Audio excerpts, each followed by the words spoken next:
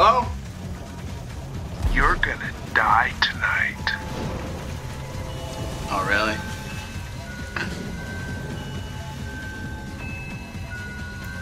Let's see. The call's coming from inside the house. Could it be an urban legend? Am I right? Hello? Hey, don't get shy on me all of a sudden, fuckface. This is the one about the babysitter, right? She's getting those scary, harassing phone calls. And she traces them back. They're coming from inside the house, right? But Assway, aren't you forgetting something? I'm not babysitting any kids. Wrong legend. This is the one about the old lady who dries her wet dog in the microwave.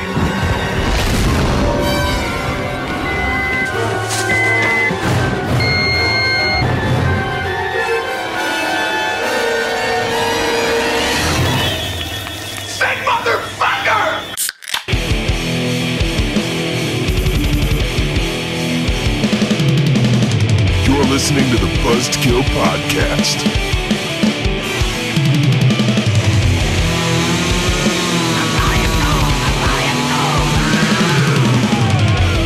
I am the devil, and I am here to do the devil's work. It is episode 38. Welcome to the new and improved Buzzkill Podcast, where only a couple things are new and even less things are improved. I'm Mike. I'm Jim. And I'm Justin. Hi, guys. There's nothing improved about this show. We took a week off, and there's about 1% difference. That sucked taking a week off. Yeah, I missed it. Yeah. I really did. I was telling Jay before you got here. I said we were here working on it last week, but I kind of missed the whole recording session. I missed the rush. You mean like we still talked about all this stuff, but we just didn't actually record any of it. And if there's no record of it, it didn't happen. So we probably could have just recorded our conversations at home and then just put it up as an episode. It probably would have been better than our normal episode. Yeah, I was gonna say it would have been even less boring than normal, but you're right. It probably would have been better. So, how has the last 2 weeks treated you, gentlemen? Not bad. Just been hanging out. Yeah. Oh, we went to what were you gonna say, Jay? Go ahead. We went to Sounds great. Motor City Nightmares. Oh, we did. Since we skipped the show last week. We actually went 2 weeks ago to Motor City Nightmares horror convention here in not technically the Motor City. It was over in Novi. And that was cool. It was my first time going. How many times have you been? I went to the very first one, which was years ago. I went to the second one, and then I took a few years off. I went last year and then this year. Oh, cool. So I've been to quite a few of them. Yeah, it was sweet. Just a ton of vendors selling awesome stuff. Mike bought... I met the guys from Source Point Press who did the Holliston comic. Which if you don't know what Holliston is, it's Adam Green and Joe Lynch's sitcom, their horror sitcom that they do. And they had a graphic novel that came out not too long ago, end of last year, I think. And Source Point Press, which is the comic company that put it out, had a booth there. And I ended up striking up a conversation with the artist that did the book, and I talked to him, and I was able to buy some original page art. Yeah. Like the actual pages that they scan and then color in, all that. Like, it's really, really cool. Turns out they're Michigan boys, too, which is awesome. They're from Saginaw. So. Yep. So that was awesome. We met some of the celebrities there, some of our horror heroes. We met Sid Haig. D. Snyder. George Romero was there, which I never realized that George Romero was like 6'4". George Romero is looking pretty old, too. He is old. He is old. I didn't know that he was so tall. Yeah, he's huge. Wow. He is huge. Actually, all these people are gigantic in real life. Jeff Daniel Phillips. Yep. From Blackout Asylum that we just watched. From 31. What? Or Silent Blackout. No, that was Richard Brake. Richard Brake. Well, he was there too. He was there too. Richard Brake was there too. I was pretty okay with talking to all these people, and like I felt pretty natural. And then when I saw Richard Brake, I was like, I kind of nerded out, and I walked up to him, and I had nothing to say. Did he break you? He broke me. Dick Brake broke me. It was he was intimidating. He really was. Like, he was a super nice guy and everything, but I was just like intimidated to be standing in front of him. Yeah. We had a little chat with Tom Savini, and I completely missed my opportunity to A, apologize for ripping him off for $15, and then B, I probably should have told him that I thought his new Jason design sucked, but I decided not to. I would have liked to see him punch you in the face. You ripped him off for $15? Is I that told you that story from Comic-Con years ago. It was the first time that I'd ever met, like, I'd ever been to a con years ago. Like, you didn't realize you had to pay for autographs. And I you did, condom. yeah. I had You condom at the con. I brought a VHS with me to get signed, and the best part about it is that I had him sign a movie he had nothing to do with because I didn't realize what I was doing. Fun times. Oh, and just the one more thing I gotta say. Amy Steele was there, who, if you don't know who Amy Steele is, she played Jenny in Friday 2, which I had a huge crush on her when I was younger. And my wife made me go back and tell her that to her face. So that was awkward. You gave me so many boners. I've got an awkward one right now. Every Friday. You should have down. You should have asked her to autograph your boner. That would have been amazing. Right on the tip. You can get a little smiley face. She still looked great, man. She did. Yeah. She actually looks fantastic still. Yeah. Dude, Meg Foster was there, which if you don't know who Meg Foster is, just watch a Rob Zombie movie and she's in it. She was in Lords of Salem 31. I made eye contact with her and she smiled at me, and I swear that my soul melted from the inside. Her eyes are piercing. They really are. They're like the color of the ocean in Bora Bora or something like that. It's incredible. Yeah, it's a real juxtaposition to her complexion and her hair color too, though. Like they really stand out. She's pretty she's pretty dark hair and dark complexion, and then just like these crazy piercing like sapphire blue eyes. She was gorgeous. Yep. But anyway, yeah. So that was fun. Motor City Nightmares. What have you been up to the last couple weeks? Nothing, man. Just watching movies, hanging out. Catching up on some. We took our week off, so we didn't have so many obligations to watch movies. So I started catching up on some TV and whatnot. What have you been watching? Everything. A lot of police procedurals and stuff. Procedurals? Finished Face Off, which is the makeup show on Sci-Fi. You finished it? Like you've watched every episode? Yeah. Oh yeah. We were behind in the season. We finished that up. I rewatched Jeepers Creepers. Hadn't seen that in a long time. I rewatched that. Movie doesn't hold up near as well as I wanted it to. Yeah. It really, to me at least, it really didn't. I haven't seen it in a few years, but I've always kind of liked it. You know, aside from the whole Victor Salva's a creeper, dirty creeper. Yeah. I also watched a documentary called Paradise Lost. Yeah. Which it's no way to start I think I watched it on Saturday. It's no way to start a Saturday morning. I'll tell you that much. Why? Let's just say it's the documentary is about these 3 8-year-old boys that were brutally murdered. Ooh. And it was following the trial of 3 16-year-olds that they basically said killed these kids in like a satanic ritual. This is a pretty famous case, I'm assuming.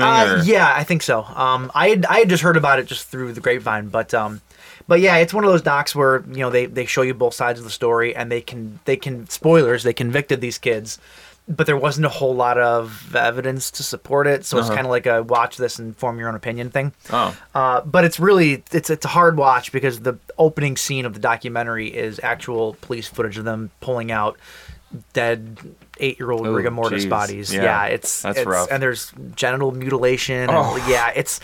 It's a hard watch, especially like you said, not a great way to start a Saturday. No, I think I watched it like 9 in the morning. I was like, oh man! I woke up and I started working around my house, getting some stuff done. I put that on the background, and gave me the heaves for sure. Nice. Well, so like we said, this is the new and improved sort of show. New and slightly improved. So what's new and what's improved, you ask? Yeah. What? Well, clearly we already talked about things we watched. We're getting rid of that segment. Axed. Yeah. Gone. Right. See ya. Bye. Get out of here. What else? We're trying to condense everything down and do all that. So the news is now transformed. Oh, we also actually you want to talk about new and improved? We got Sarah. Sarah just walked into the studio. What's up, back. beautiful? How you doing? How you been? It's good to see you. Give me 5. Cool. I see her every couple Kicked weeks. her out a while back, and you changed things around, and she's like, "Well, I'm coming back." All right. Well, this show sounds like it's fun again. I'm gonna come back. She's got to see if it's really all that good now, you know. Yeah. So what were you saying? So anyway, so the half an hour that we used to spend on news, that's also gone being replaced with the bleed feed. The bleed feed. Bleed feed. All right. Well, let's our top headlines, and then we'll pick something to talk about for a bit. And yeah, we got crafty with it. Actually, I think that was Jay's idea, wasn't it? I think it was the bleed feed. But what's not changing is we're still drinking beers. We are drinking beers, and this week, well, we haven't even talked about what our show's about this week.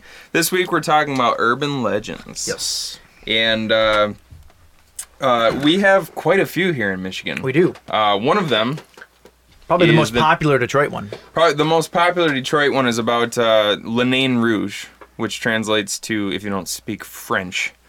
I don't speak as a French. It means the red dwarf, and kind of the story behind Le Nain Rouge is that it's kind of it's like this harbinger of like bad things doom to come. Yeah, this harbinger of doom, and it's the picture on the box doesn't really show what it's supposed to be because this just looks like a devil. Yeah. But Le Nain Rouge is actually supposed to be this tiny little red dwarf with a monkey face. You have a very beautiful monkey face. What a lovely monkey face. And so like he was spotted during the Detroit riots. Yep, apparently the race riots. Like people claim that they saw him hanging from a light pole. Mm-hmm. And then like other times people said that he was just in the middle, because in Detroit we had these horrible race riots back in the 60s. Yep. And people claim that they saw Le Nain Rouge just dancing in the streets in delight because he loves when horrible things happen. And just a little more backstory on Le Nain Rouge and that urban legend. If you ever come across him, you're supposed to flatter him, and that's the only way to avoid him basically screwing your entire life up. Hence our nice monkey face gestures that we just did. Yeah, we actually started, like, we just decided if we ever come across this tiny little monkey faced red dwarf, you know, you just tell him what a lovely monkey face you have, and hopefully that's good enough. It sounds like a good plan. There's quite a few stories. Like, there's the most famous story is that there was there was this aristocrat, like this just majorly wealthy man who just had everything in life that he could ever want, and he came across Le Nain Rouge on a trail one day as he was like walking out in his garden or something like that on his land, and Le Nain Rouge kind of hobbled up to him, and instead of flattering him, he decided to hit him with his walking stick. And then the man went broke, and his house burnt down or something like that, and his wife left him. So if you're ever in Detroit and you see this little monkey-faced red baboon hopping around, just make sure you tell him that he's awesome. Yes, sir. And that's about it. So yeah, in honor of Le Nain Rouge, we are drinking Detroit Dwarf from Detroit Brewing Company. It is a German-style alt beer, which I never really knew what that was, so I looked it up. Does it wear black leather and like fishnets? Yeah, it's the alternative beer. So depressed. Alt beer apparently means old beer. Oh. Or it's a great way to describe your beer. We made some old beer. It's old. Well, it has something to do with the aging process, but I'm not going to get into that. Detroit Dwarf, yeah. Inspired by the legendary Nain Rouge, French for red dwarf, our signature beer is full in flavor while remaining very balanced and crisp. It is our pride and pleasure to provide you with one of the finest alt beers brewed in the United States. Says them. We'll be the judge of that. Yeah, we'll be the judge of that. Sarah, would you like one? Yes, please. Oh, yeah. So this is the Detroit Dwarf, not to be confused with what I call my penis. I got jokes. Yep. I don't have an opener, do you? I got one. Is this twist off, maybe? No. Nope. All right. Ooh, hello. 5.3%. I want to talk about, after we drink this real quick before we can do it before or after the news, it doesn't matter, but I want to talk about a few more Michigan-based urban legends. Awesome. We can say that for the tofu as well. Save it for the tofu. You know what we should have did? Beautiful. We should have had our mics panned in surround sound. So that way, as them keys were passing around, you can hear it going around your head. That would have been fantastic. All right, cheers, boys. Cheers, and gentlemen. girl. What's up, girl? What's up, girl? Ooh. Oh, it's delicious. That's really good. Oh, it tastes old. It's very old. This is one of those beers that I like to say it's a good drinking beer. Yeah. You know, it just goes down smooth. Mm-hmm. Not too heavy. Mm-hmm. Good flavor. Mm-hmm. Damn, that dwarf tastes good. Well, I think that means it's time for the bleed feed.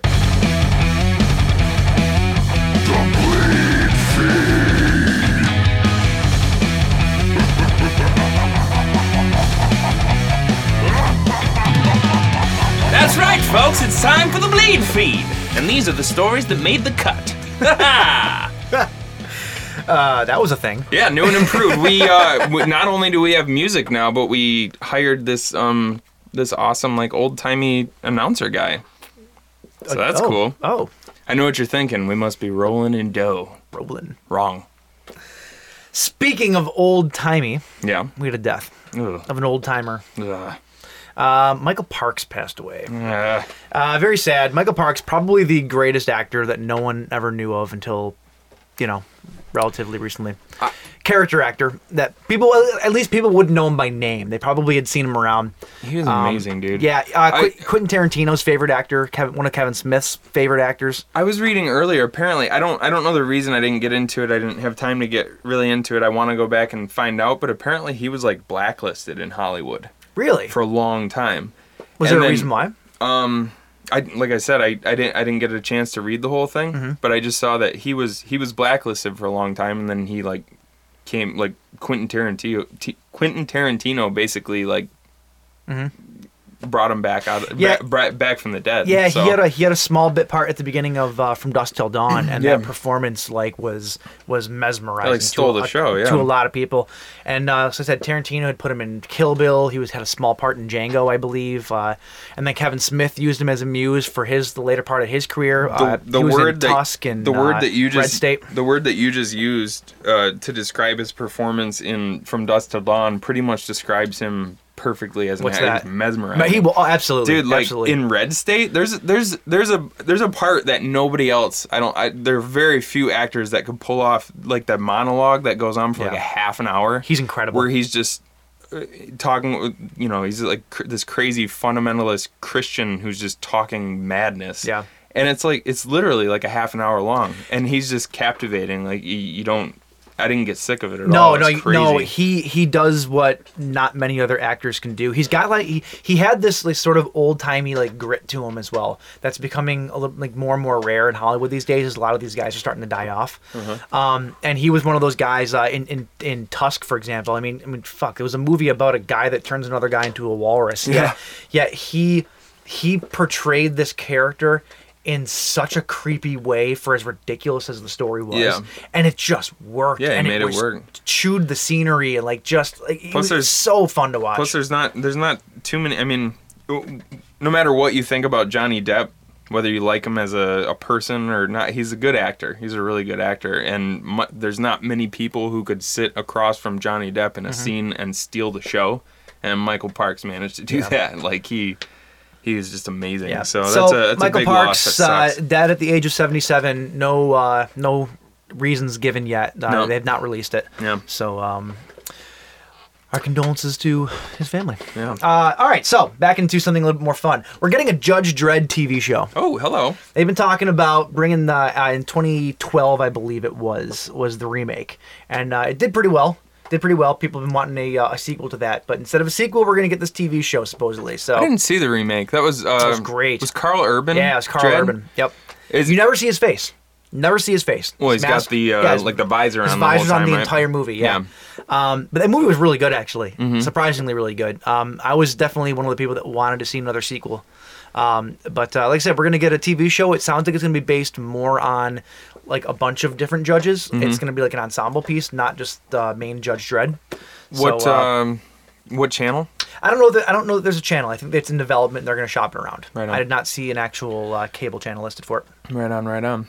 So speaking of things being remade and rebooted and whatnot, maybe some of you have heard that Suspiria is being remade. Yes. Well, now it's come out just today, I think, that Thomas York of Radiohead, is doing the soundtrack or doing the score. Yeah, he's composing the score for it. What do you think about this? I was excited for Suspiria, but Yeah. now I'm afraid when I go to see it in the theaters, I'm just going to be surrounded by like the tightest pants and most pretentious people I've ever met in my life. I'm not a big fan of Radiohead at all, and I'm even less of a fan of the people that like Radiohead. With that band Radiohead. Old Radiohead's fantastic. Yeah. Like Kid A was an incredible record. The Bends was an incredible record, but I don't know, everything they do now, it's like their fan base. It's like anything that Tom York has the name Tom York or Radiohead attached to it, the fans go nuts. And I'm sorry, but the last couple of Radiohead records have not been good, and people treat them like they're gold records. Yeah. And I don't know, it's just one of those things where people like it just because of what it is, without there being real substance. Like I think the last record was like I use the word pretentious. It just that band oozes pretentiousness to me. Yeah. Like I don't know. Well, I just hope his work ethic is less lazy than his right eye. Okay. But yeah, so that'll be interesting. I mean, it might be cool, but I hope it doesn't overshadow anything else. You know. I think he knows the score. He knows what. I'm sure he's gonna do it justice. You know, there's probably not back when Trent Reznor started doing this stuff. People were like, the dude from Nine Inch Nails. I don't know. And then look at him. He's like Yeah, but Trent Reznor, Nine Inch Nails songs were basically film compositions, though, to begin with. Radiohead's just. Yeah, I want to fuck you like an animal. That was my Radiohead impression. I want to fuck you like an animal. I could picture that in like Bridget Jones's Diary or something. Hey, there's movies that would suit. She did get pregnant in the sequel. Oh, okay. So, hey, what'd you say, Jay? There's movies that would suit. Yeah, You got to find them in that back cornered off section of Family Video. That section that I always wondered about, but I could never go into. Barnyard Daughters 2. Oh, what? All right, what else you got? Okay, so we got some trailers. New trailer for It came out. First of all, how are you feeling about it? Because you're the one that's been the most up in the air about the whole thing. Every time we see more of these trailers, I was not sold on the movie at all, and we saw the first trailer, and I was more excited for it. Not sold, but more excited. Now, when the second trailer hits, it's more focused on the kids and like their whole story. Right. And I'm liking it more now that I'm seeing, I think, the characters fleshed out a little bit in the trailers. And then also, I actually really like the shot of Pennywise at the end. I still am not a fan of the way that he looks, but it's creepy. And it does do what they wanted it to do. I'm just still not convinced that it was the right choice. It's the giant triangle of balloons. The upside down triangle. Yeah, there's something I very... want to hold balloons like that. There's something really striking about that. Like every other shot that you ever saw of Pennywise for this new movie, he was always just holding one balloon. Mm-hmm. And then when the kid turns around and you see this gigantic triangle, it's just so unnatural looking and it's weird. Like these bright red balloons against a real drab world behind him, you know. So it really stands out. And then the red on his face is the same color as the red balloons, and so that stands out a lot more. And one thing that I will say about the way that he looks, especially in this trailer, because you're seeing him in the light more, the whiteness in his complexion and his clothes, they pop a lot more than they did in the production. It's not as drab and gray as you thought it was going to be. I mean, it still is, but at least it's bright. Like the white that is there is bright. Yeah. So that helped a lot in the way that it looked and the way that I took it. That kid who plays Eddie, Jack Dylan Grazer. That kid is just from that little bit in the trailer. Like he's really good at playing that kind of like neurotic, sort of nerdy little kid. You know, is he the one that was saying you're playing in a cesspool? Yeah, well, he's like no, that's gray water. I'm not going in. Like, that kid looks like he's gonna do a hell of a job in that role. So the dialogue that the kids were speaking to was very believable. Yeah, it was really natural, really believable. Mm-hmm. Yeah, and I'm surprised that they cursed in the trailer. Did you notice that? Well, it was a Red Band trailer. Oh, was it? Yeah, I didn't see the band. I didn't see the band, so there's just trailer 2. I just assumed like you don't usually swear in trailers unless it's Red Band. That's why it caught me off guard. Yeah. Anyway, we also got a trailer for Blade Runner 2049. Dang, does it look awesome? Listen, it can go fuck itself because I want to see Blade Runner. Like that between the two movies, Blade Runner all the way. See, I got confused because you go. It can go fuck itself. I'm like, I thought that it looked cool. No, the movie It can go get lost because Blade Runner looks absolutely amazing. Yeah, it looks really good. I was never a big fan of the original until recently. I had just seen it for the first time a few years ago, and there's a couple different cuts of the movie. There's the director's cut and there's a theatrical cut, more specifically. One of them has a voiceover done by Harrison Ford, and the other one does not. And the one that does not, to me, is way better because the voiceover kind of ruined the movie. That's just my personal opinion. Yeah. But the Blade Runner 2049, though, it looks right. It feels right. Mm-hmm. It looks like a perfect continuation to that original movie. Yeah. Harrison Ford looks like old man Harrison Ford. I mean, he doesn't really change himself for roles anymore. You kind of don't let him near a plane, but or a flying car for this matter. But yeah, no, I'm super excited. Gosling looks like he just slays it. Yeah. Jared Leto looks incredible. Mm-hmm. I don't know, just everything. That'll be the one way that I'll get my wife to go see this movie. Yeah. Jared Leto's in it.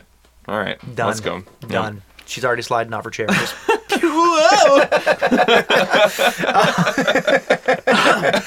But yeah, no. So I'm super pumped. If you haven't seen it, check it out. It's absolutely amazing. Mm-hmm. I think I already mentioned it, but the colors too, like that world embodied. Oh, it's so good. Yeah, it looks really good. So good. And like the giant set pieces and stuff like that, like the huge sculptures and stuff. It just looks awesome. Yep. All right. So our final piece of the headlines, which I want to spend a little bit of time on because we've talked about this on the show before, is we're getting. Let's talk about the elephant in the room. The elephant in the room. And then once Mike's mom leaves, we'll talk about this. That was just uncalled for. I'm sorry. Barb is a saint. Okay, so we are getting a Hellboy remake. Yeah.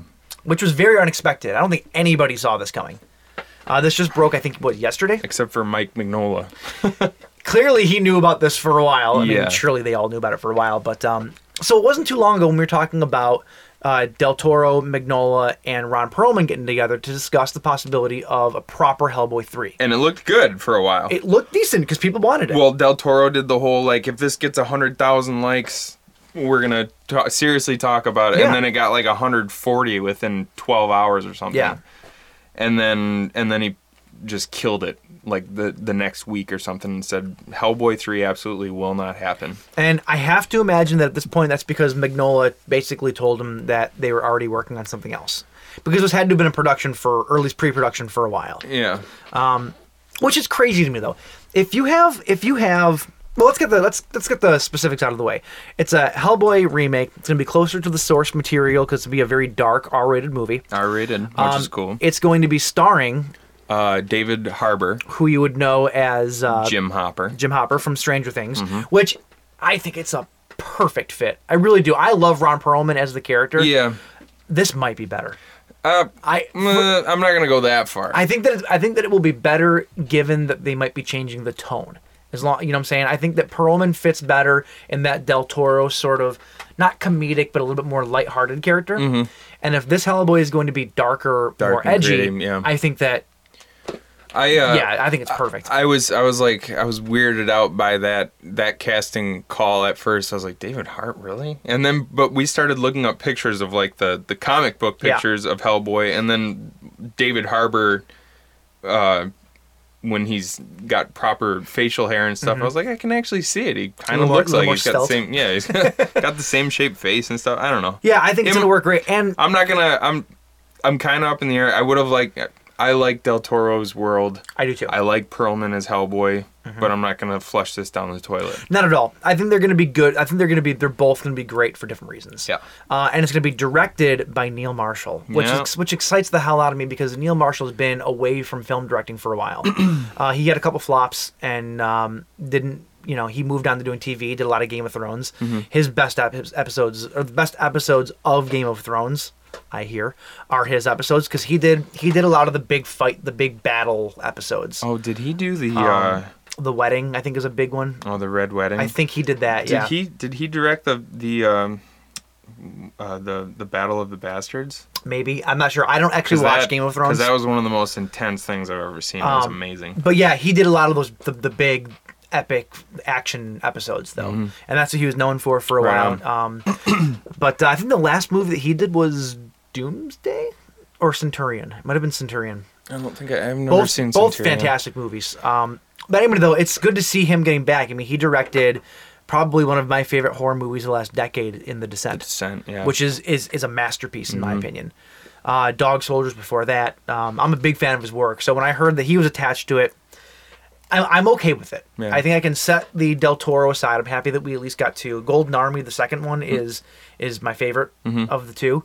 And so there's always those to go back to, you know. So let's see what they do. It. I'm excited.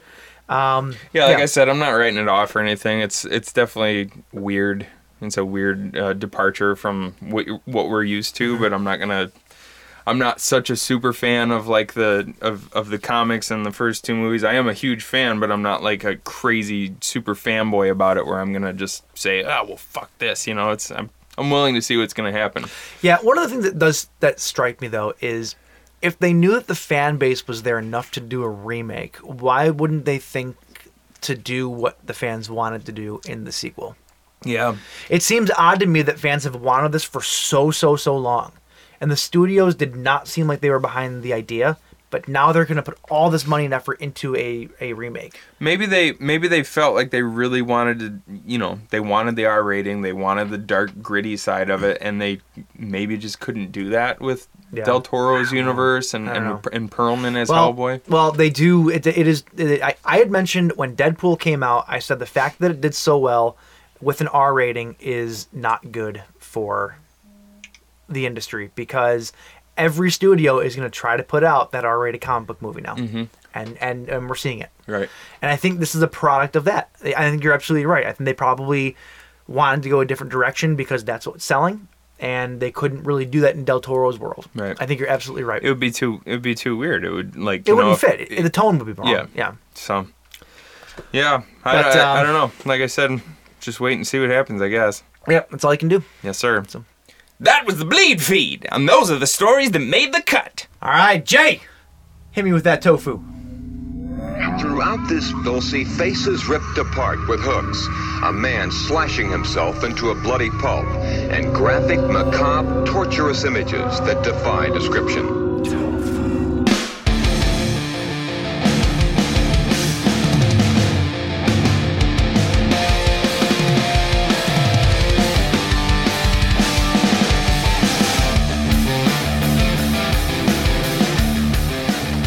Alright guys, welcome to the Tofu. So this is another thing that we changed up a little bit for the new and improved show. So instead of trying to, pack in 5 different movies that we always go way over time with, we're going to make it the habit now to pick 3 of our favorite movies that fit the theme of the week. And or we figured we'd at least go like one classic usually. One well-known one. One well-known one. One classic, one... Yeah, I guess that fits in the same. One well-known one. Yeah. Maybe one that we haven't seen. Something new for us. And then something that we like, maybe that we want other people to see that maybe they haven't seen before. And eventually, too, we thought maybe we'd, throw a few choices out on Twitter, do like a poll, and have people figure it out for it. It's a work in progress. So, anyway, before we jump into the movies, though, like we're talking about urban legends. Yeah, we live in a state that's pretty rife with urban legends. We have a ton of them. Do you guys have any favorites? Well, one of my favorites is my favorite in Michigan is what we already talked about. Is the Detroit Dwarf. I work right down the street from where a lot of the race riots took place. So a lot of buildings that are still boarded up from that or whatever. So the whole Nain Rouge mythology, it's always on my mind because I'm seeing still, the aftermath of those riots. So that one would be my favorite. There's actually a festival too every year. Oh yeah, in Detroit. Yep. There's a March 20th, I think it is. It's the day after my birthday every year. March de Nain Rouge. March to basically Nain Rouge. It's basically a big festival and a parade, and the whole idea is that the parade drives the Nain Rouge back to the water. Right, back to the river. And back to the river and banishes him for the year. Yeah, and pretty cool. People dress up in giant costumes for like the Red Devil and all that, and it's a really cool thing. I keep meaning to go down for it. Yeah, our buddy Carney's been trying to get me to go for years, and I can never. Does he go every year? He's gone every year, I think, for like the past probably 5 or 6 years. So. Well, one of the other urban legends in Michigan that I really dig, and I've never gone to see it, and I want to, but it's a thing called the Paulding Lights. You ever heard of this? Oh yeah. It's up in the Upper Peninsula in the it's the little town of Paulding, and apparently, if you park up on top of this big ravine and you look like down, you can see these lights that just float in the air down there. I've heard that it's like supposedly the ghost of a railroad worker or something like that. Mm-hmm. But a lot of people have gone down there and supposedly seen them. Some people like to say that it's like a U.S. interstate off in the distance that you're seeing, or like some weird. Because they say something about like natural gas, something, yeah, reflecting the headlights from cars off in the distance or something. It's a reflection of the moon over the swamp gas. Right, exactly, yeah. It's not a UFO. But that's just cool. Anytime that you see lights in the sky, I just dig it. Like the Phoenix Lights, I'm a big fan of that story. From Phoenix. Yeah. But I don't know. I just lights are cool to me. I don't know. It's just that's creepy. And some people say that they've gone there because it happens most nights out of the year, I think. Mm-hmm. So you can go. You basically you park and then you have to walk to this kind of abandoned overpass area. Yep. And then you just look out over this this kind of gully in the middle of the woods, mm-hmm. and these lights show up. And some people say that they get pretty close, within 50, 70 mm-hmm. yards or something mm-hmm. like that. So it's pretty creepy. It's probably an optical illusion, but I love the story. And yeah. I love I like the idea of these weird supernatural things. Yep. So that's fun. It's more fun. What about you, Jay? I had there's this place called Trowbridge that's out in Bloomfield, Michigan. Uh-huh. And that's like a big bridge that goes over these double train tracks that go each way. And supposedly the urban legend behind it was that there was it's a very upscale area over there. And these 3 kids that were just really down and depressed with life decided to end their lives by jumping off the bridge down onto the train tracks. And I guess every half hour, one jumped and killed themselves. It's about a 100-foot drop, and then a train came by and dismembered their bodies. And before they jumped, they all spray painted their names or sayings or whatever on the wall. Uh-huh. And so we visited a couple times. Oh, you've been there? I have. Yeah. And you got to walk down this steep hill to get down to the bottom, and very creepy down there. And the one quote said, "A life well lived was a life worth remembering." And then they had one of the kids' names spray painted. And it's there? I don't know if someone spray painted it afterwards or if that's an old thing to go along with. If it's original. But and there was a noose hanging up on the bridge too that obviously someone threw that over in the time being. But that's still spooky though. But shouldn't go there now because they're ticketing people. We actually, last time we were there, there's a statue right by there too at the church that supposedly.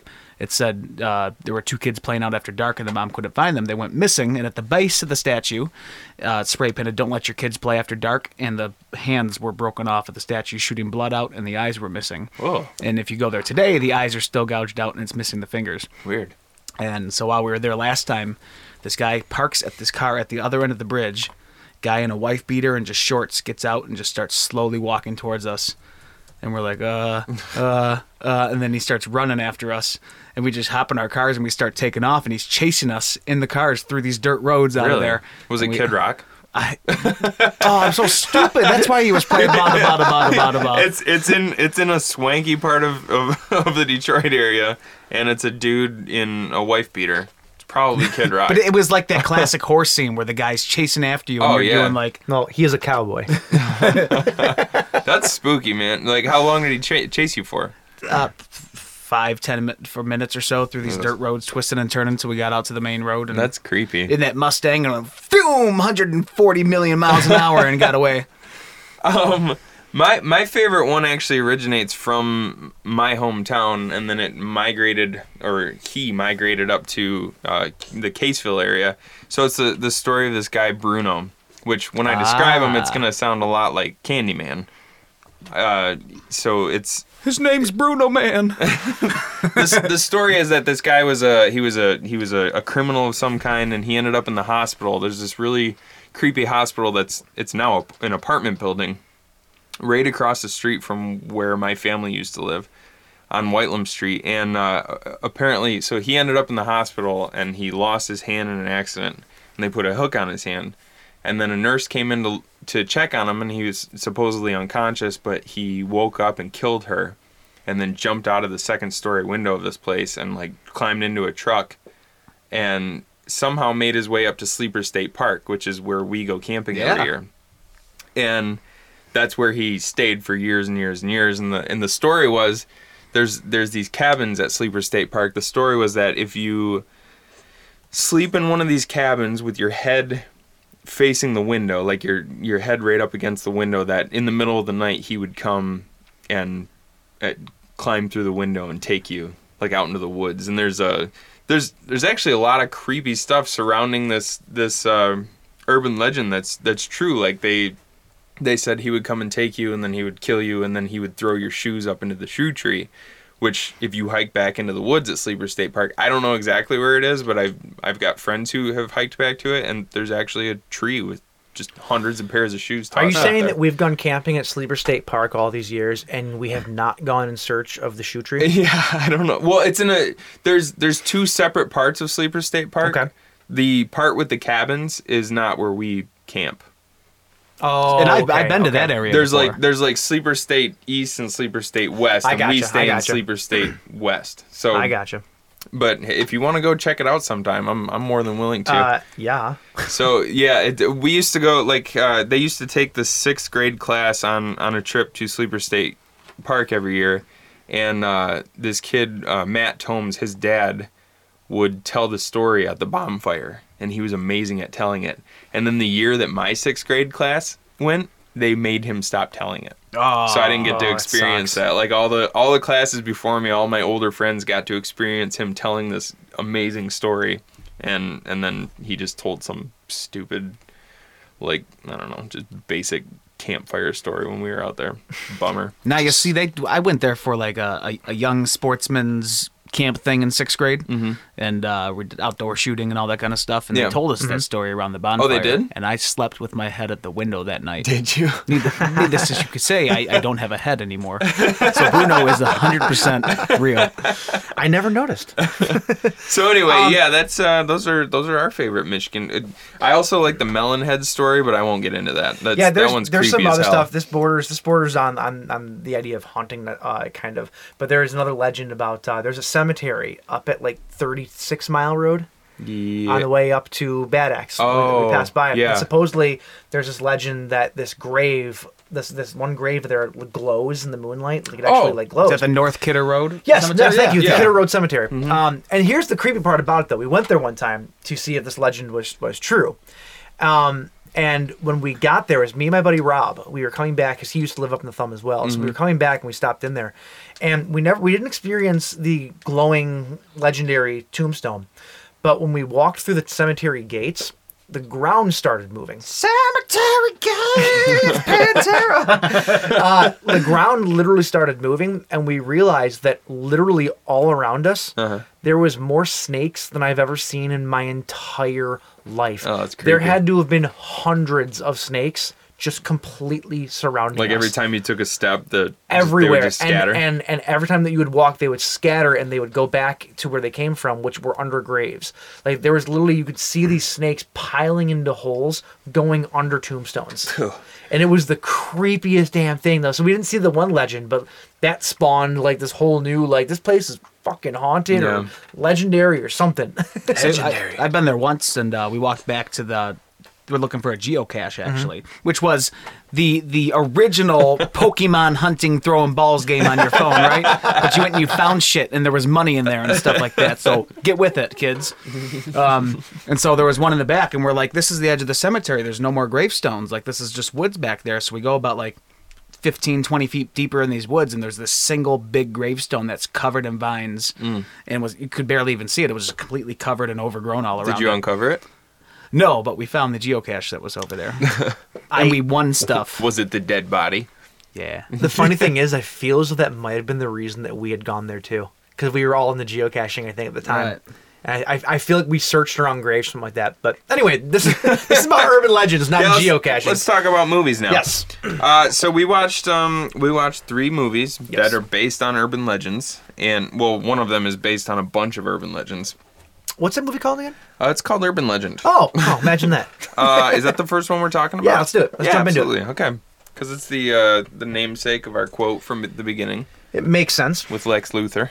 Oh, Lex. Good old Lex. Michael Rosenbaum, if you don't know what I'm talking about. Urban Legend came out in 1998. Came out, this was the heyday of the 90s, like teen slasher movie. The ensemble slasher movie, basically. It very much fit in with Scream and I Know What You Did Last Summer. Mm-hmm.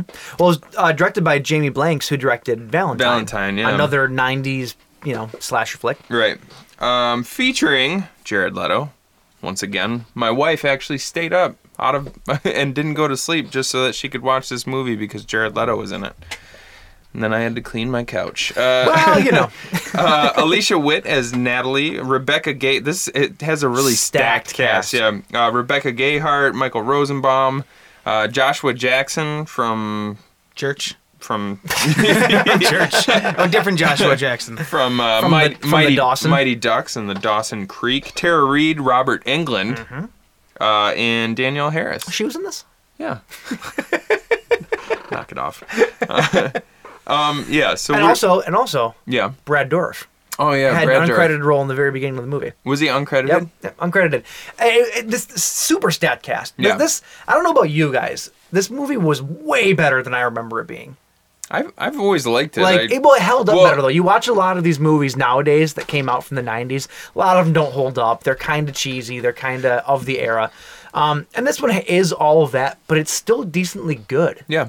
It didn't age as badly as other ones. I really liked the fact too that we were it was me and Mike and then my wife and Mike's roommate Jen and I was the only one who has seen it in the past few years. So yeah, so I you hadn't guys seen it since you guys it came actually out. didn't even know or remember who the killer was. Nope. So it was like you were seeing it for the first time, which was cool.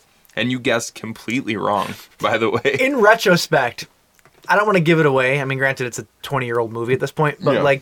the fact that the killer is who it turns out to be doesn't make a whole lot of sense when you think about the killer earlier in the movie. Like the voices and whatnot. It's like, well, okay. Well, if you look at the Scream movie, there's voice changers. That's true. That's true. So anyway, what did you think about the movie overall? Let's give us an synopsis here. First of all, so it's about a group of college students, and there are these horrendous murders that are taking place on and around campus, and they seem to be lining up with popular urban legends, and kind of goes from there. Some urban legends, and we'll get into this, are ones that I've actually believed in myself. I remember you were watching it, and I was like, I do that still to this day. Oh yeah, that's totally true. I really do. For example, the cool thing about this movie is that they take all these different ones and they kind of throw them. It's like a hodgepodge of these urban legends. It's a pretty cool idea. It really is. One of the ones that really got to me is the whole flashing your headlights when you see a car without their headlights on. Mm-hmm. Now, the urban legend that I had heard is that was like a gang initiation. And that if they will drive around with their headlights off, and if you flash, either with their headlights off or their high beams on. Yeah, well, you flash them and you just became their target. Right. And I've always heard that, and to this day, I will not flash my beams. I won't do it. I know it's bullshit, but I won't do it. There was a lot of gang initiation stuff that was based around that too. They'll drive with their lights off. That's what I'm talking that's about. What he's saying. But it's apparently just an urban legend. It's bullshit. There's no actual accounts of it ever happening. They were showing. I remember a few years back news stories of someone actually getting shot and killed from doing that, flashing someone and they chased him down. But do you think that is because of the legend someone did it? Is it a product of the legend, or is the legend a product of real life? So that's what's so cool about urban legends is you don't really know what came first, the legend or the actual story. The tofu or the soybean. So, but yeah, that was just one of them. What are some other ones they had? So they have the one that I love in the beginning is The Killer in the Back Seat. This movie is responsible for me checking for years checking my back seat before I go to get in my car at night. And I love Brad Dourif's part because he plays a gas station attendant, but he's got a really bad stutter.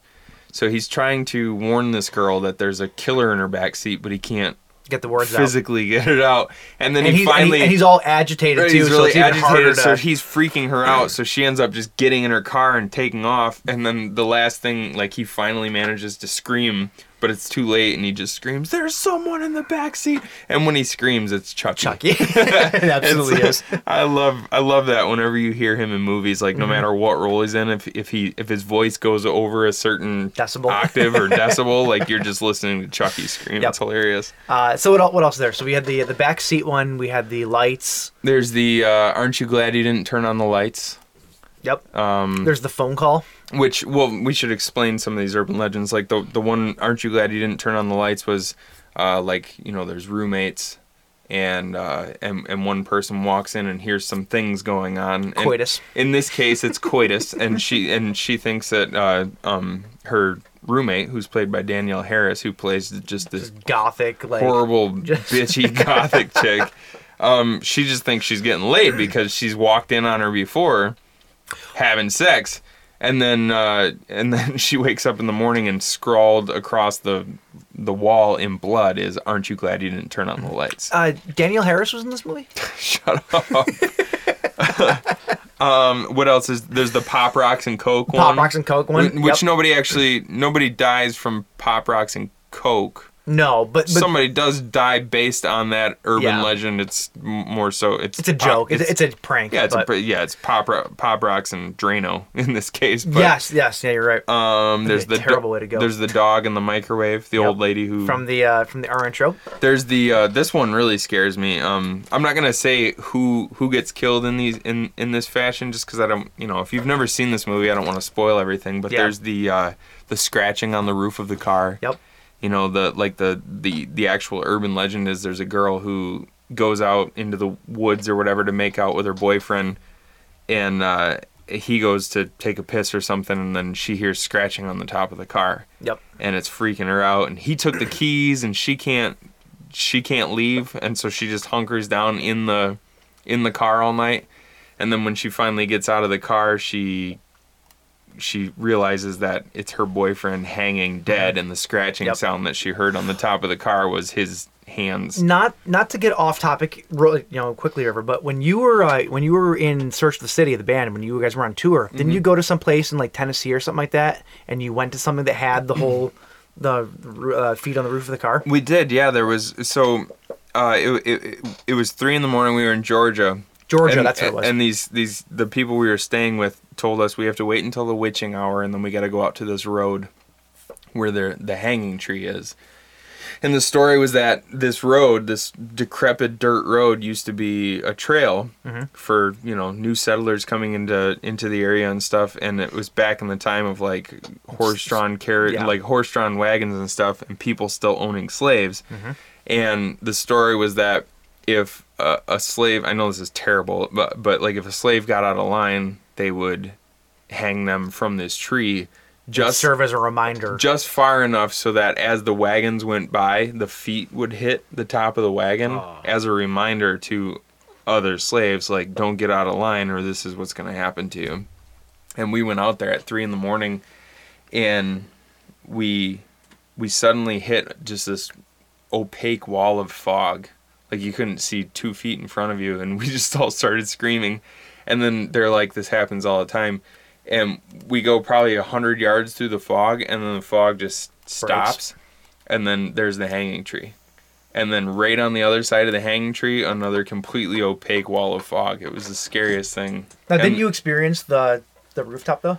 No. Oh, you didn't? Okay, I thought you had. No. It was whether that's actually it's probably just an urban legend, sure, whether it's true or not is who knows, but it's that kind of stuff.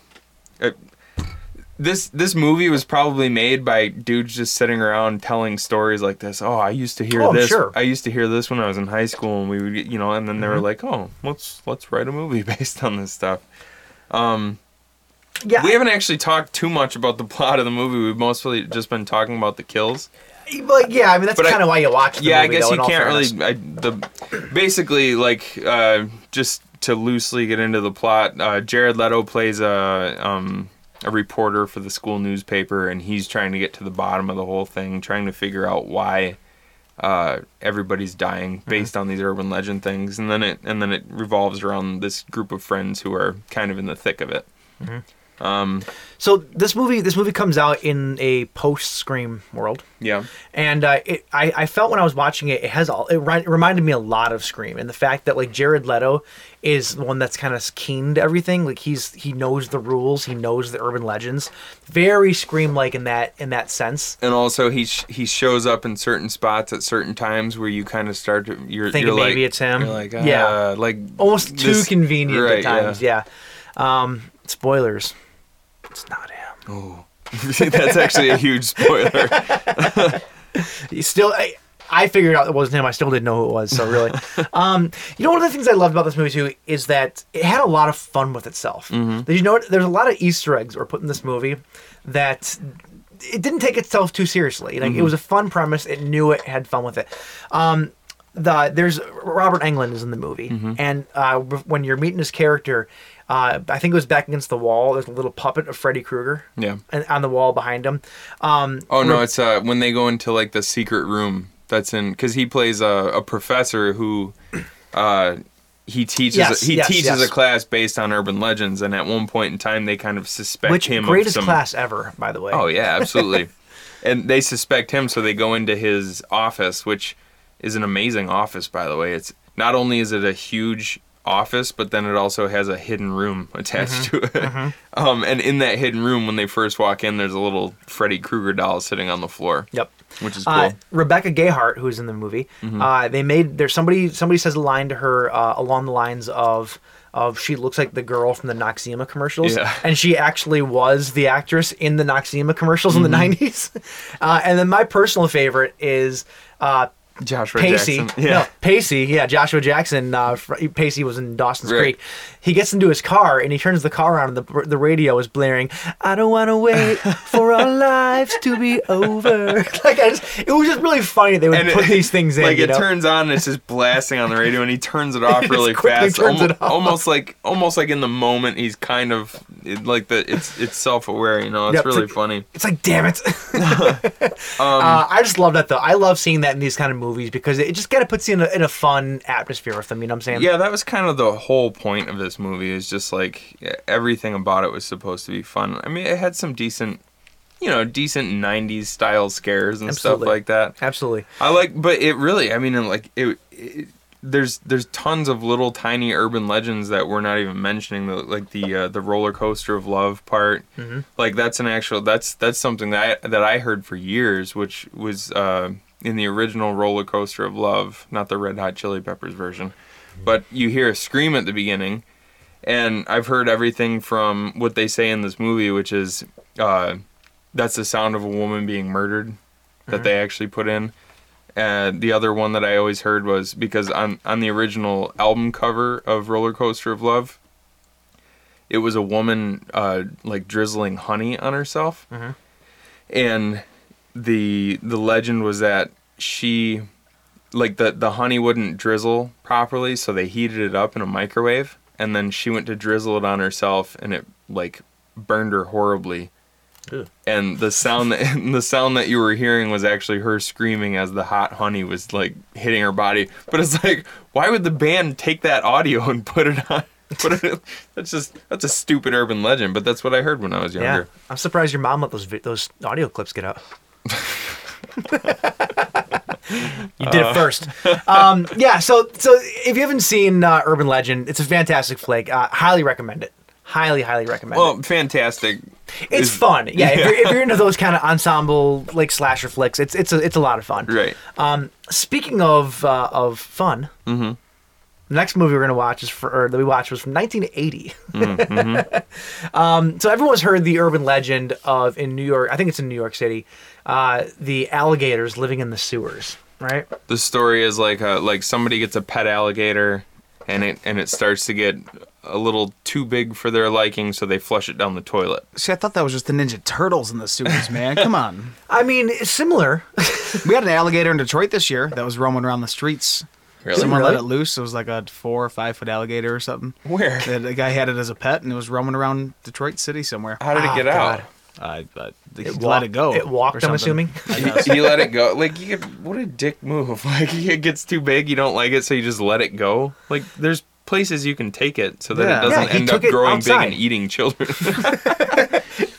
Anyways, that's a place. So that's pretty. I mean, so apparently it's true. Apparently the legends are true. So people are big enough assholes to actually do this. There was a video. There was an actual video, I believe, from New York. I could be wrong in the city, but there was actual video of a sewer system. They took a camera and put it down there, and there was an actual crocodile in a sewer.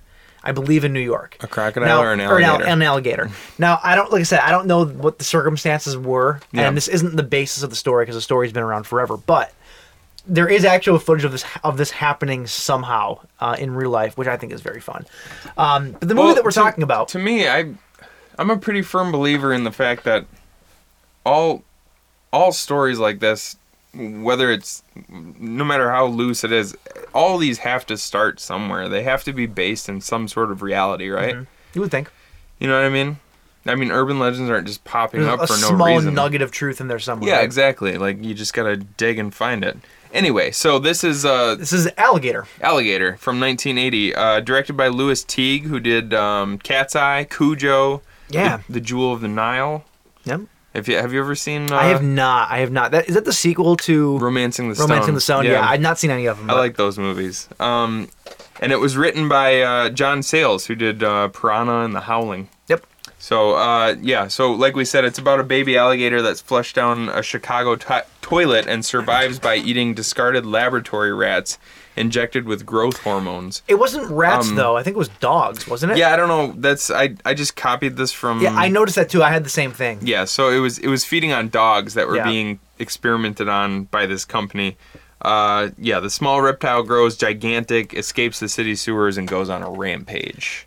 The best rampage. I like this. I actually like this movie a lot. It was ridiculous. It was, but it was like that '80s, just kind of trashy, real life monster movie. You know, I don't know. Like it was really popular time, especially with Jaws coming out. The whole animals gone wild thing, right? And there's even a part in it where they basically clone the Jaws theme when the alligators. Well, this movie was Jaws, yeah, just in a sewer with an alligator. Yep. Like the music, like the famous dun dun dun. This one was just dun dun. They really didn't have a lot of imagination. No. But it worked. I dug it. I actually probably my favorite part of the entire movie was Robert Forster's character, David Madison, who was the detective who was trying to figure out this entire thing. Yep. He played it so straight as such a ridiculous premise. He played it really straight. He played it super straight, but his character was also he was a smart ass, you know, he joked around a lot, but he was joking around in a super kind of cool guy way. Yeah. You know what I mean? Yep. And I love, especially with me being that I'm going bald, I love all the receding hairline jokes. Because there were a lot of them. This whole movie was supposed to be kind of serious. It was supposed to be, you know, a giant killer animal movie, but characters would just keep on. They'd be talking to his character, and they would just their eyes would drift upward, and he'd be like, "What?" And they'd be like, "Who cuts your hair, man?" and he'd be nothing to do with the story, and they kept going back to it. He'd be like, I do it most of the time. And they're like, you know, if you just grew that down right here and just combed it over, that would cover that right up. He gets done having sex with the woman, and he's telling a super serious story about his old partner dying, and she's just kind of combing her fingers through his hair, and he's like, what? And she's like, nothing. And he's like, listen, I'm battling male pattern baldness, and I'm kind of sensitive about it. And it's just it didn't fit in the story at all, but it worked because it was hilarious. Yeah, that's kind of a good way to talk about the entire movie, though, because you have the scary idea that this giant alligator is literally eating people, which the alligator effects are fantastic. Yeah, look good. It looks really good. It was a mix of real and creature effects, and the creature effects look fucking fantastic.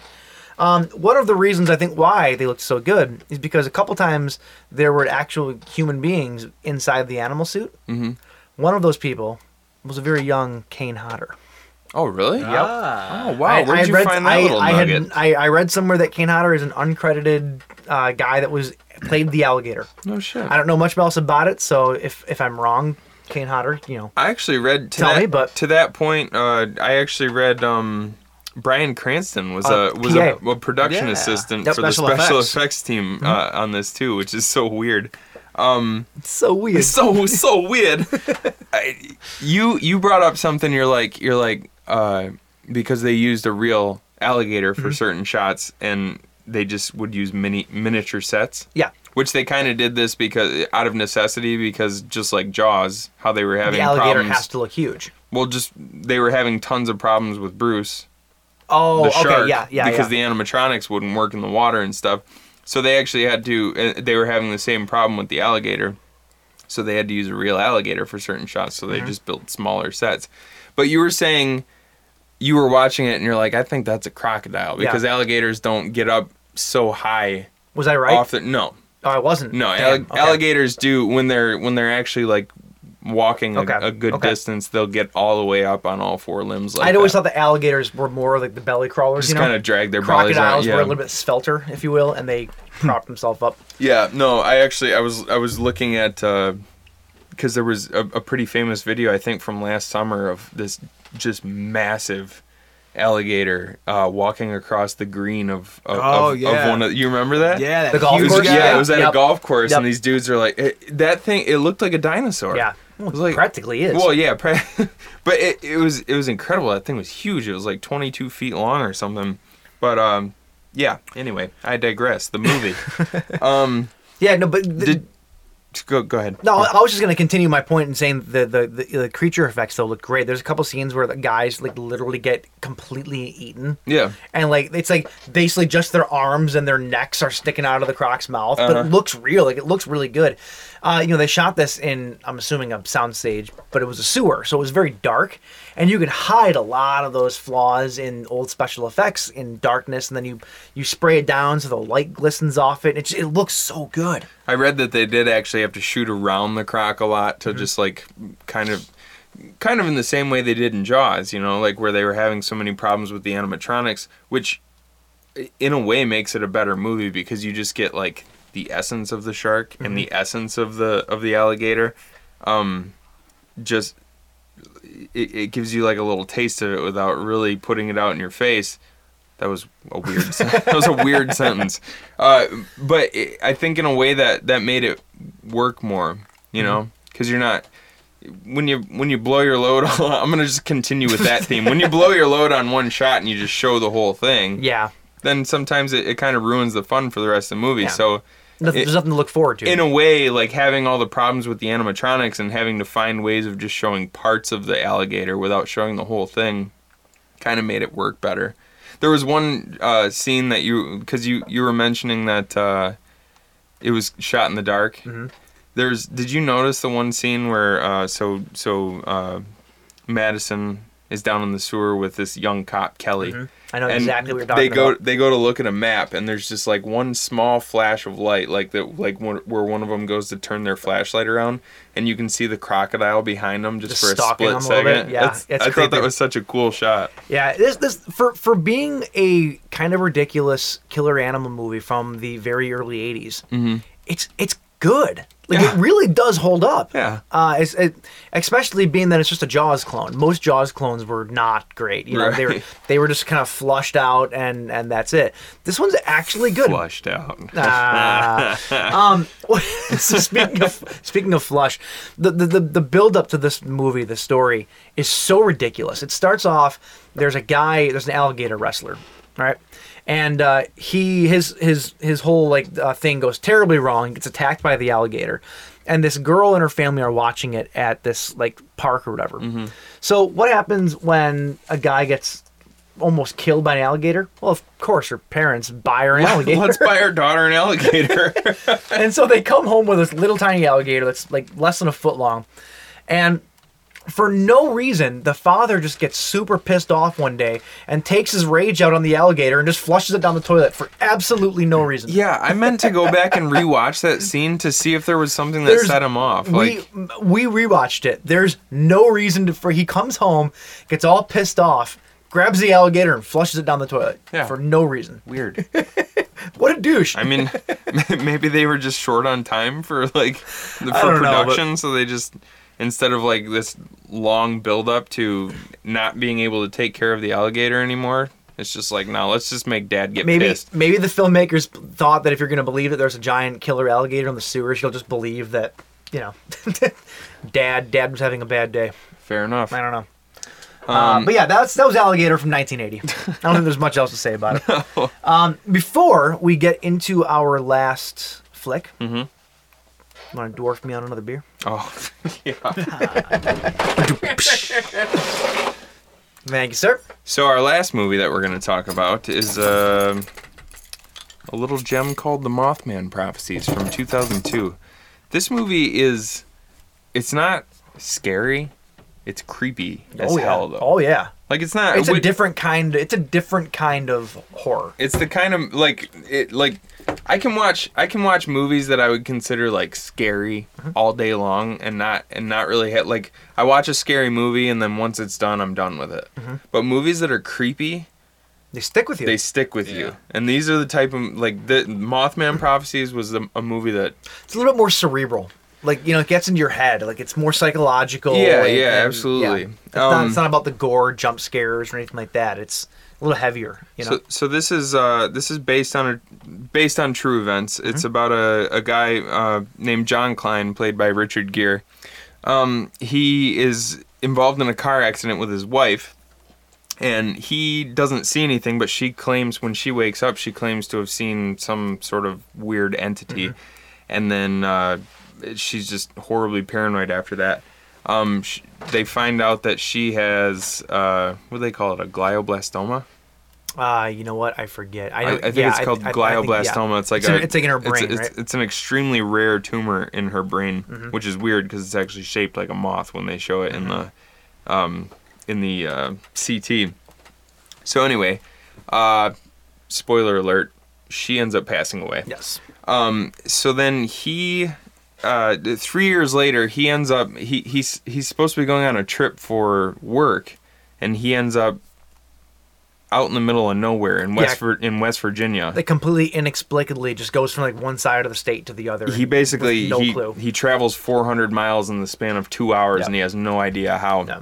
So he ends up in Point Pleasant, West Virginia, where he discovers a connection with the same problem, being that there's like so he shows up in this sightings of the Mothman and stuff. Yeah, he shows up in this town, and the townsfolk are all acting very strange, and the sheriff, played by Laura Linney, her name's Connie Mills. Connie. Yep. She's telling him that the people in the city, they're all good people. They're good, hardworking people in a small town. Everybody knows everybody, yet everyone's been acting strange. Everybody's been reporting these weird sightings and this and that.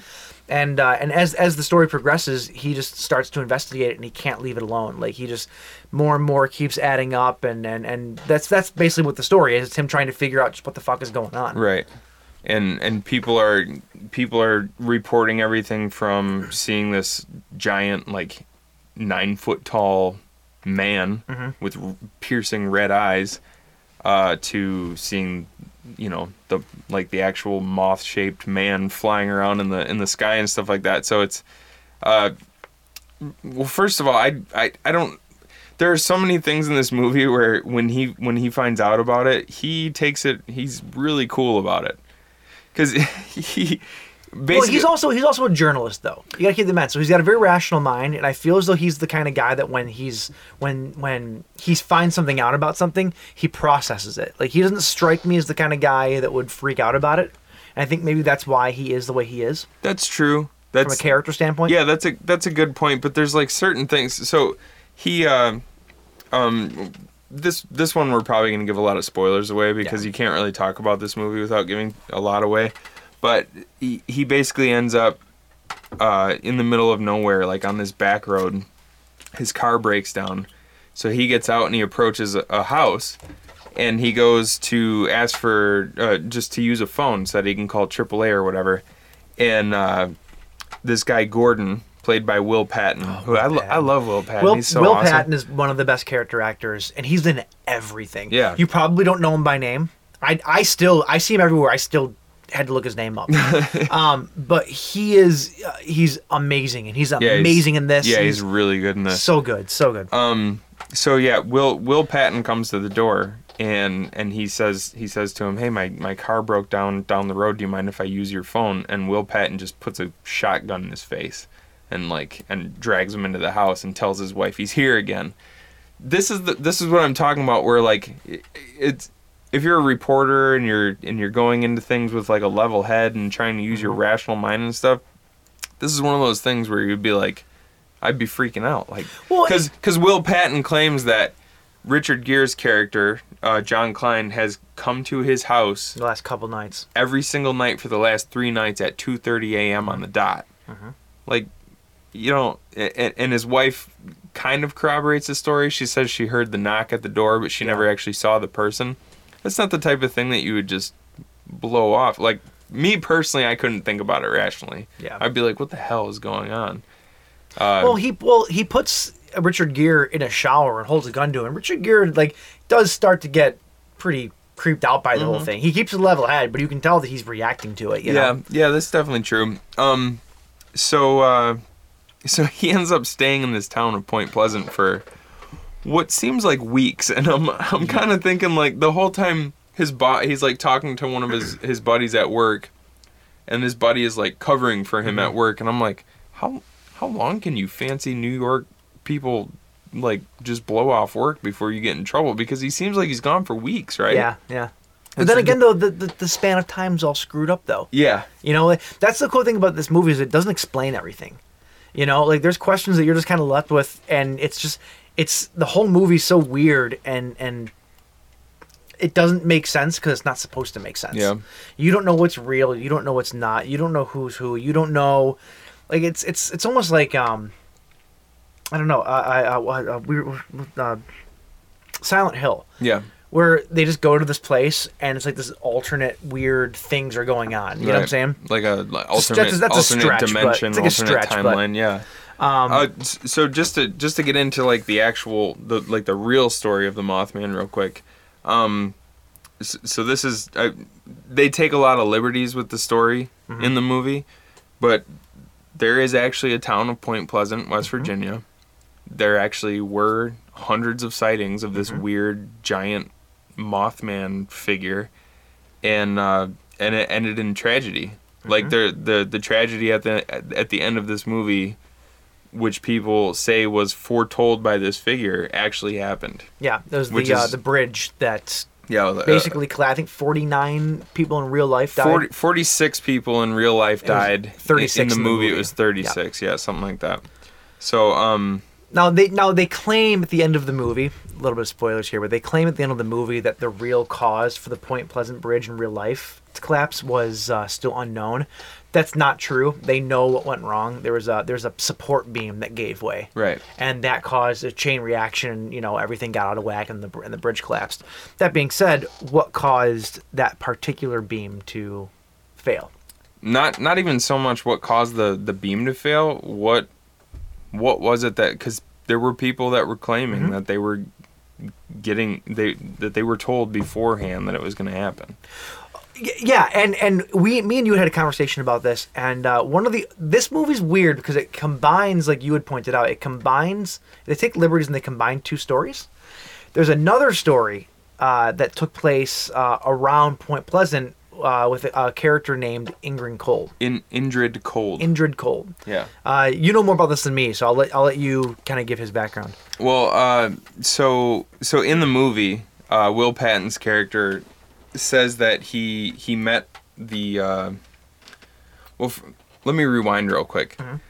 One of my favorite parts of this entire movie is so Will Patton's character Gordon, he claims that he keeps seeing this figure, and then he says that one night he wakes up and he hears something in the bathroom, so he goes into the bathroom and he just hears this voice coming from the drain in the sink, and the voice just for like an hour and a half, just over and over, it says, Denver 999 will die.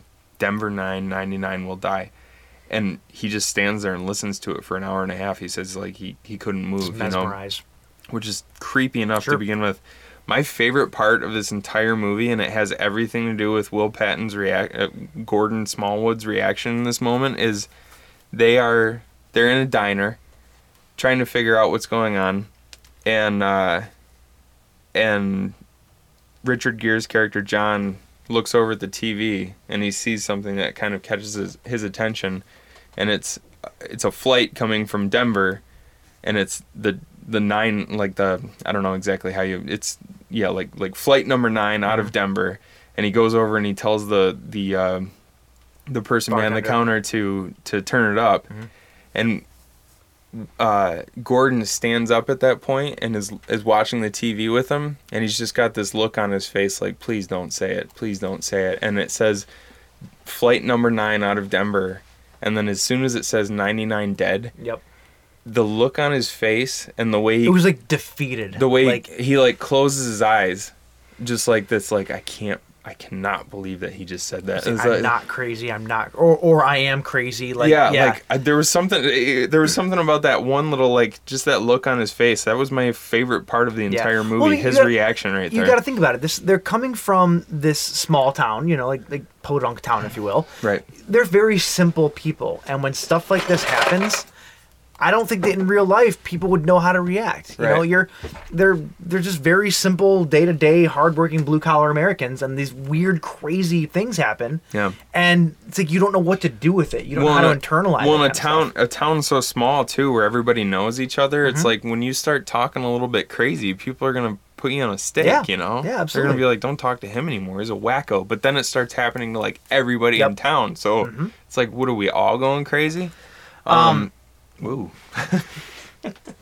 Go ahead. No, I was just gonna say one of my favorite parts about it is the very first time that we need to get back to Ingrid. I'm sorry.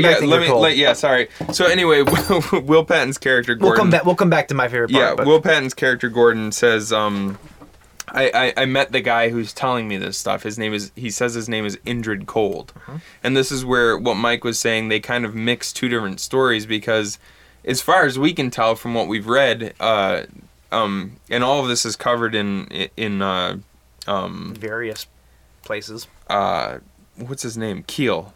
Oh, is it John Keel? I think it's John. Yeah, I think so. The guy who wrote the original Mothman Prophecies book. I think so. Both of these characters are covered briefly by. Is it John Keel? Yeah, that's correct. There's a character in the movie named Leek, which is Keel backwards, for the record. And we'll get because to that. Because of that. Yeah. We'll get to that in a minute. Because I want to talk about that character a little bit. But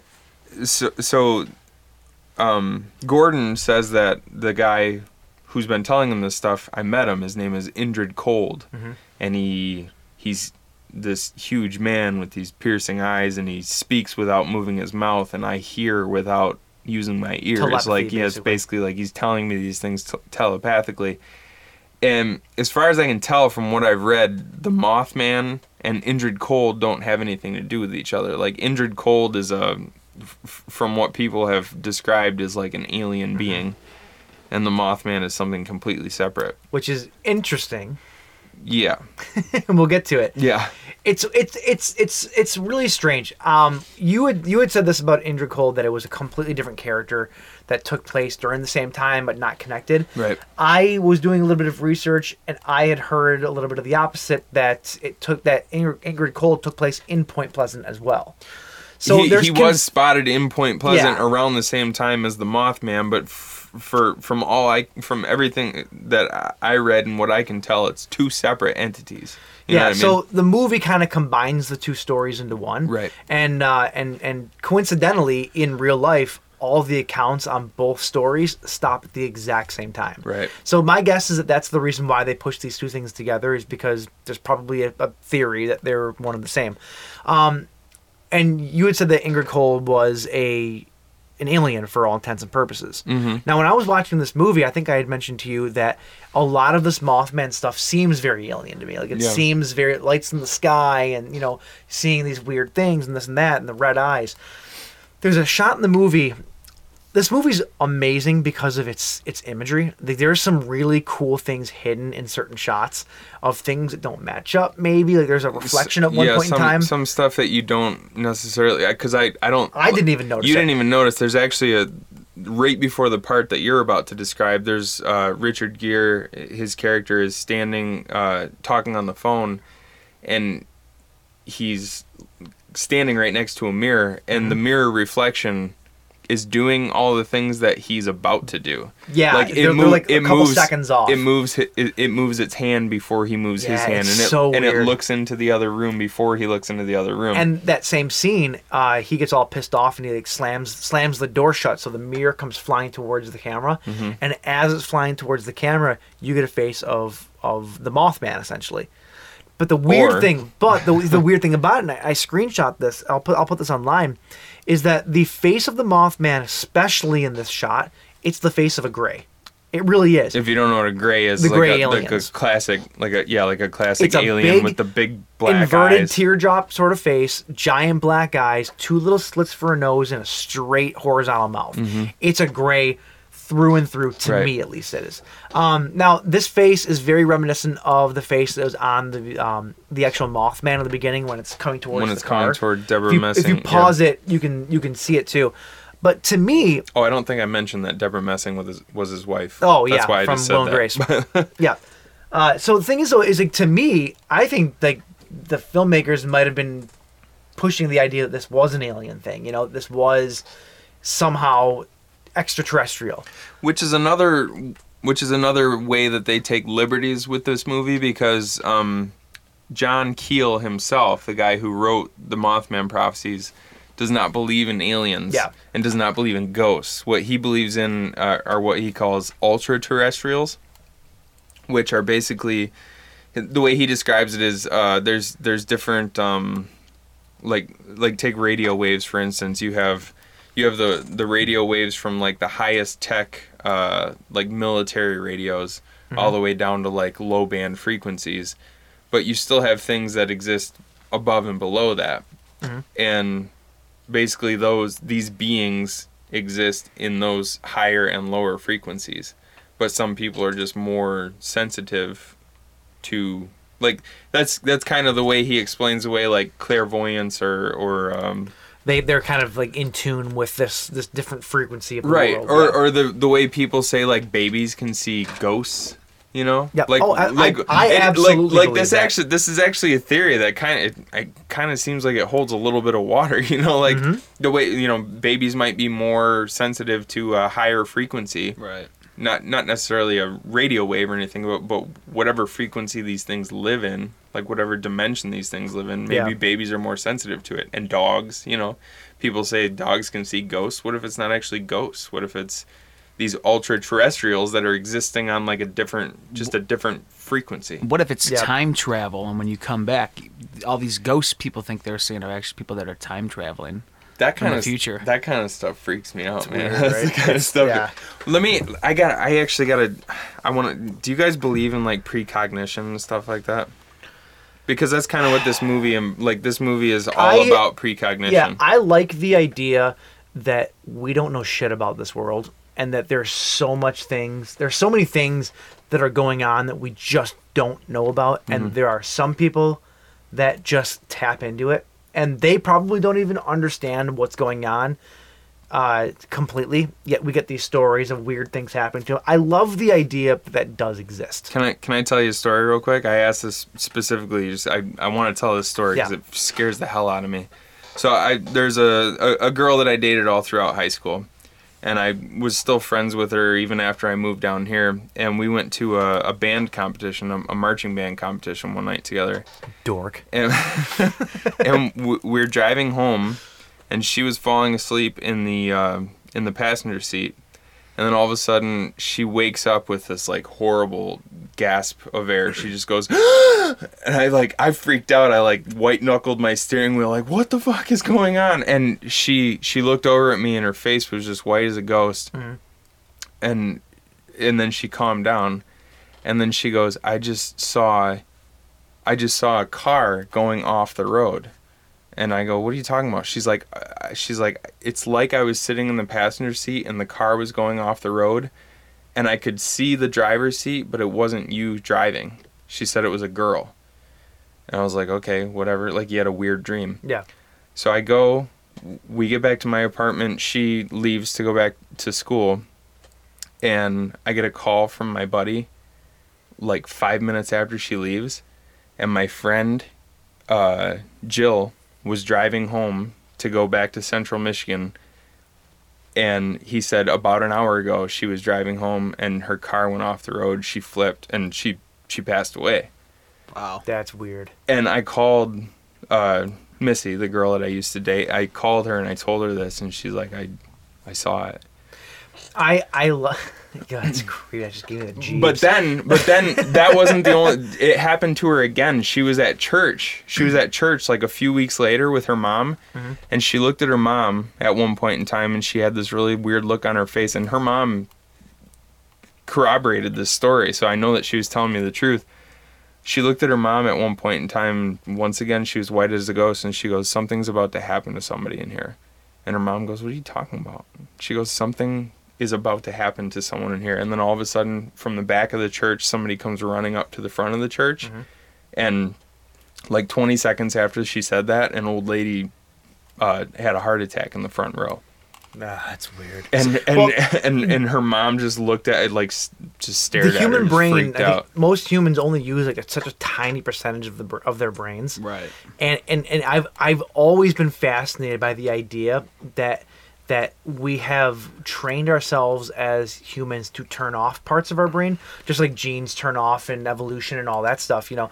And why babies, for example, are more susceptible because their brains are still forming.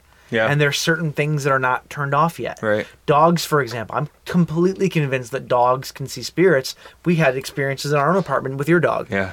Seriously, like super creepy shit. Uh-huh. I'm convinced that stuff is real, and some people I think just can have access to those parts in their brain even if they don't realize what's going on. And even people who don't, like I've had weird things like that, like the girl with the story in the car. Like, not often. There's been a couple occasions, but one that sticks out, that was probably the last one. There was an old guy that used to live down the street from us, and you know, occasionally you'd see him come out of his house and this and that, and, you know, do things, ride his bike and to get around, and he but it was rare. He basically stayed inside. And I was just thinking one day, I'm like, man, I wonder what, because I recently learned his name like 6 months prior, and after living him down the street from him for forever. Mm-hmm. And I was like, man, I wonder what Greg or whatever the hell his name was. I don't know it now, but I wonder what he's doing. Like, how's he been? You know, is he all right? Like, no, I never talked to him. And I found out a week later that a week prior, he died in his house, and he's been dead in there for a week. Really? Yeah. Like, you hadn't thought about him in a long time? No. And I just thought about him, and then I found out a week later that he's been dead for a week in his house. Like that point in time when he died, there was some weird universal connection. Boom, Justin. Yeah, it's like when he died, it was just like a little boop in your brain, and it made you think of him. So it's weird. like when they say twins. If something happens to one twin, the other one will feel it. Yeah. Or a loved one, for example, you have that connection, and maybe something in your brain shifts a little bit to be in line with somebody, and like, or, you know, something happens to somebody, and people talk about how they just feel it. You know, we're getting off on a weird tangent right now. This is we're not talking about movies anymore, but it's the new and improved podcast. Yeah. No, but this all fits in line with, you know, with what we're talking about here. It's just weird. Yeah, I think that people are in tune to different things. I think that those things could very well have extraterrestrial origins. Ultra-terrestrial. I don't know. Back to the Mothman, though. I'm really trying to segue this back into Mothman. Well, I can actually, like, just to talk about John Keel, the actual writer of the story. Like, you mentioned that there's a character called Alexander Leak. Yeah. from everything that I've heard about the movie, that character is a more accurate representation of what John Keel actually is. Okay. Because he was this brilliant guy, a college professor or whatever, who just got completely obsessed with this, with these weird weird occurrences. Sure. He got so obsessed that it like ruined his life. His wife left him. His kids wouldn't talk to him, and that's pretty much what happened to John Keel in real life. So that's kind of why they put that character in the movie. Is to, you know, John Klein, Richard Gere's character, is like this cool as a cucumber, like New York reporter who's taking everything and just processing it, where in real life, when this stuff was actually happening to John Keel, he was like losing his mind over it. You know what I mean? Yeah. Have you heard of? I know that this took place between November '66 and December '67. When the Mothman, with the first sighting, was in like a cemetery somewhere. Yeah. And some guys saw them, and then, once the bridge thing happened, that was it. Right. Have there been other sightings, do you know, since then? Or is this pretty much it? Like, this is the one time in history where this was seen? No, people claim that there have been other sightings since then, but it's... Nothing documented, though? It's hard to, like, once you get past the original claims, it's hard to know if people are just, like... They just want to be a part of it. You know what I mean? Yep. They want to see things. Right. Yeah.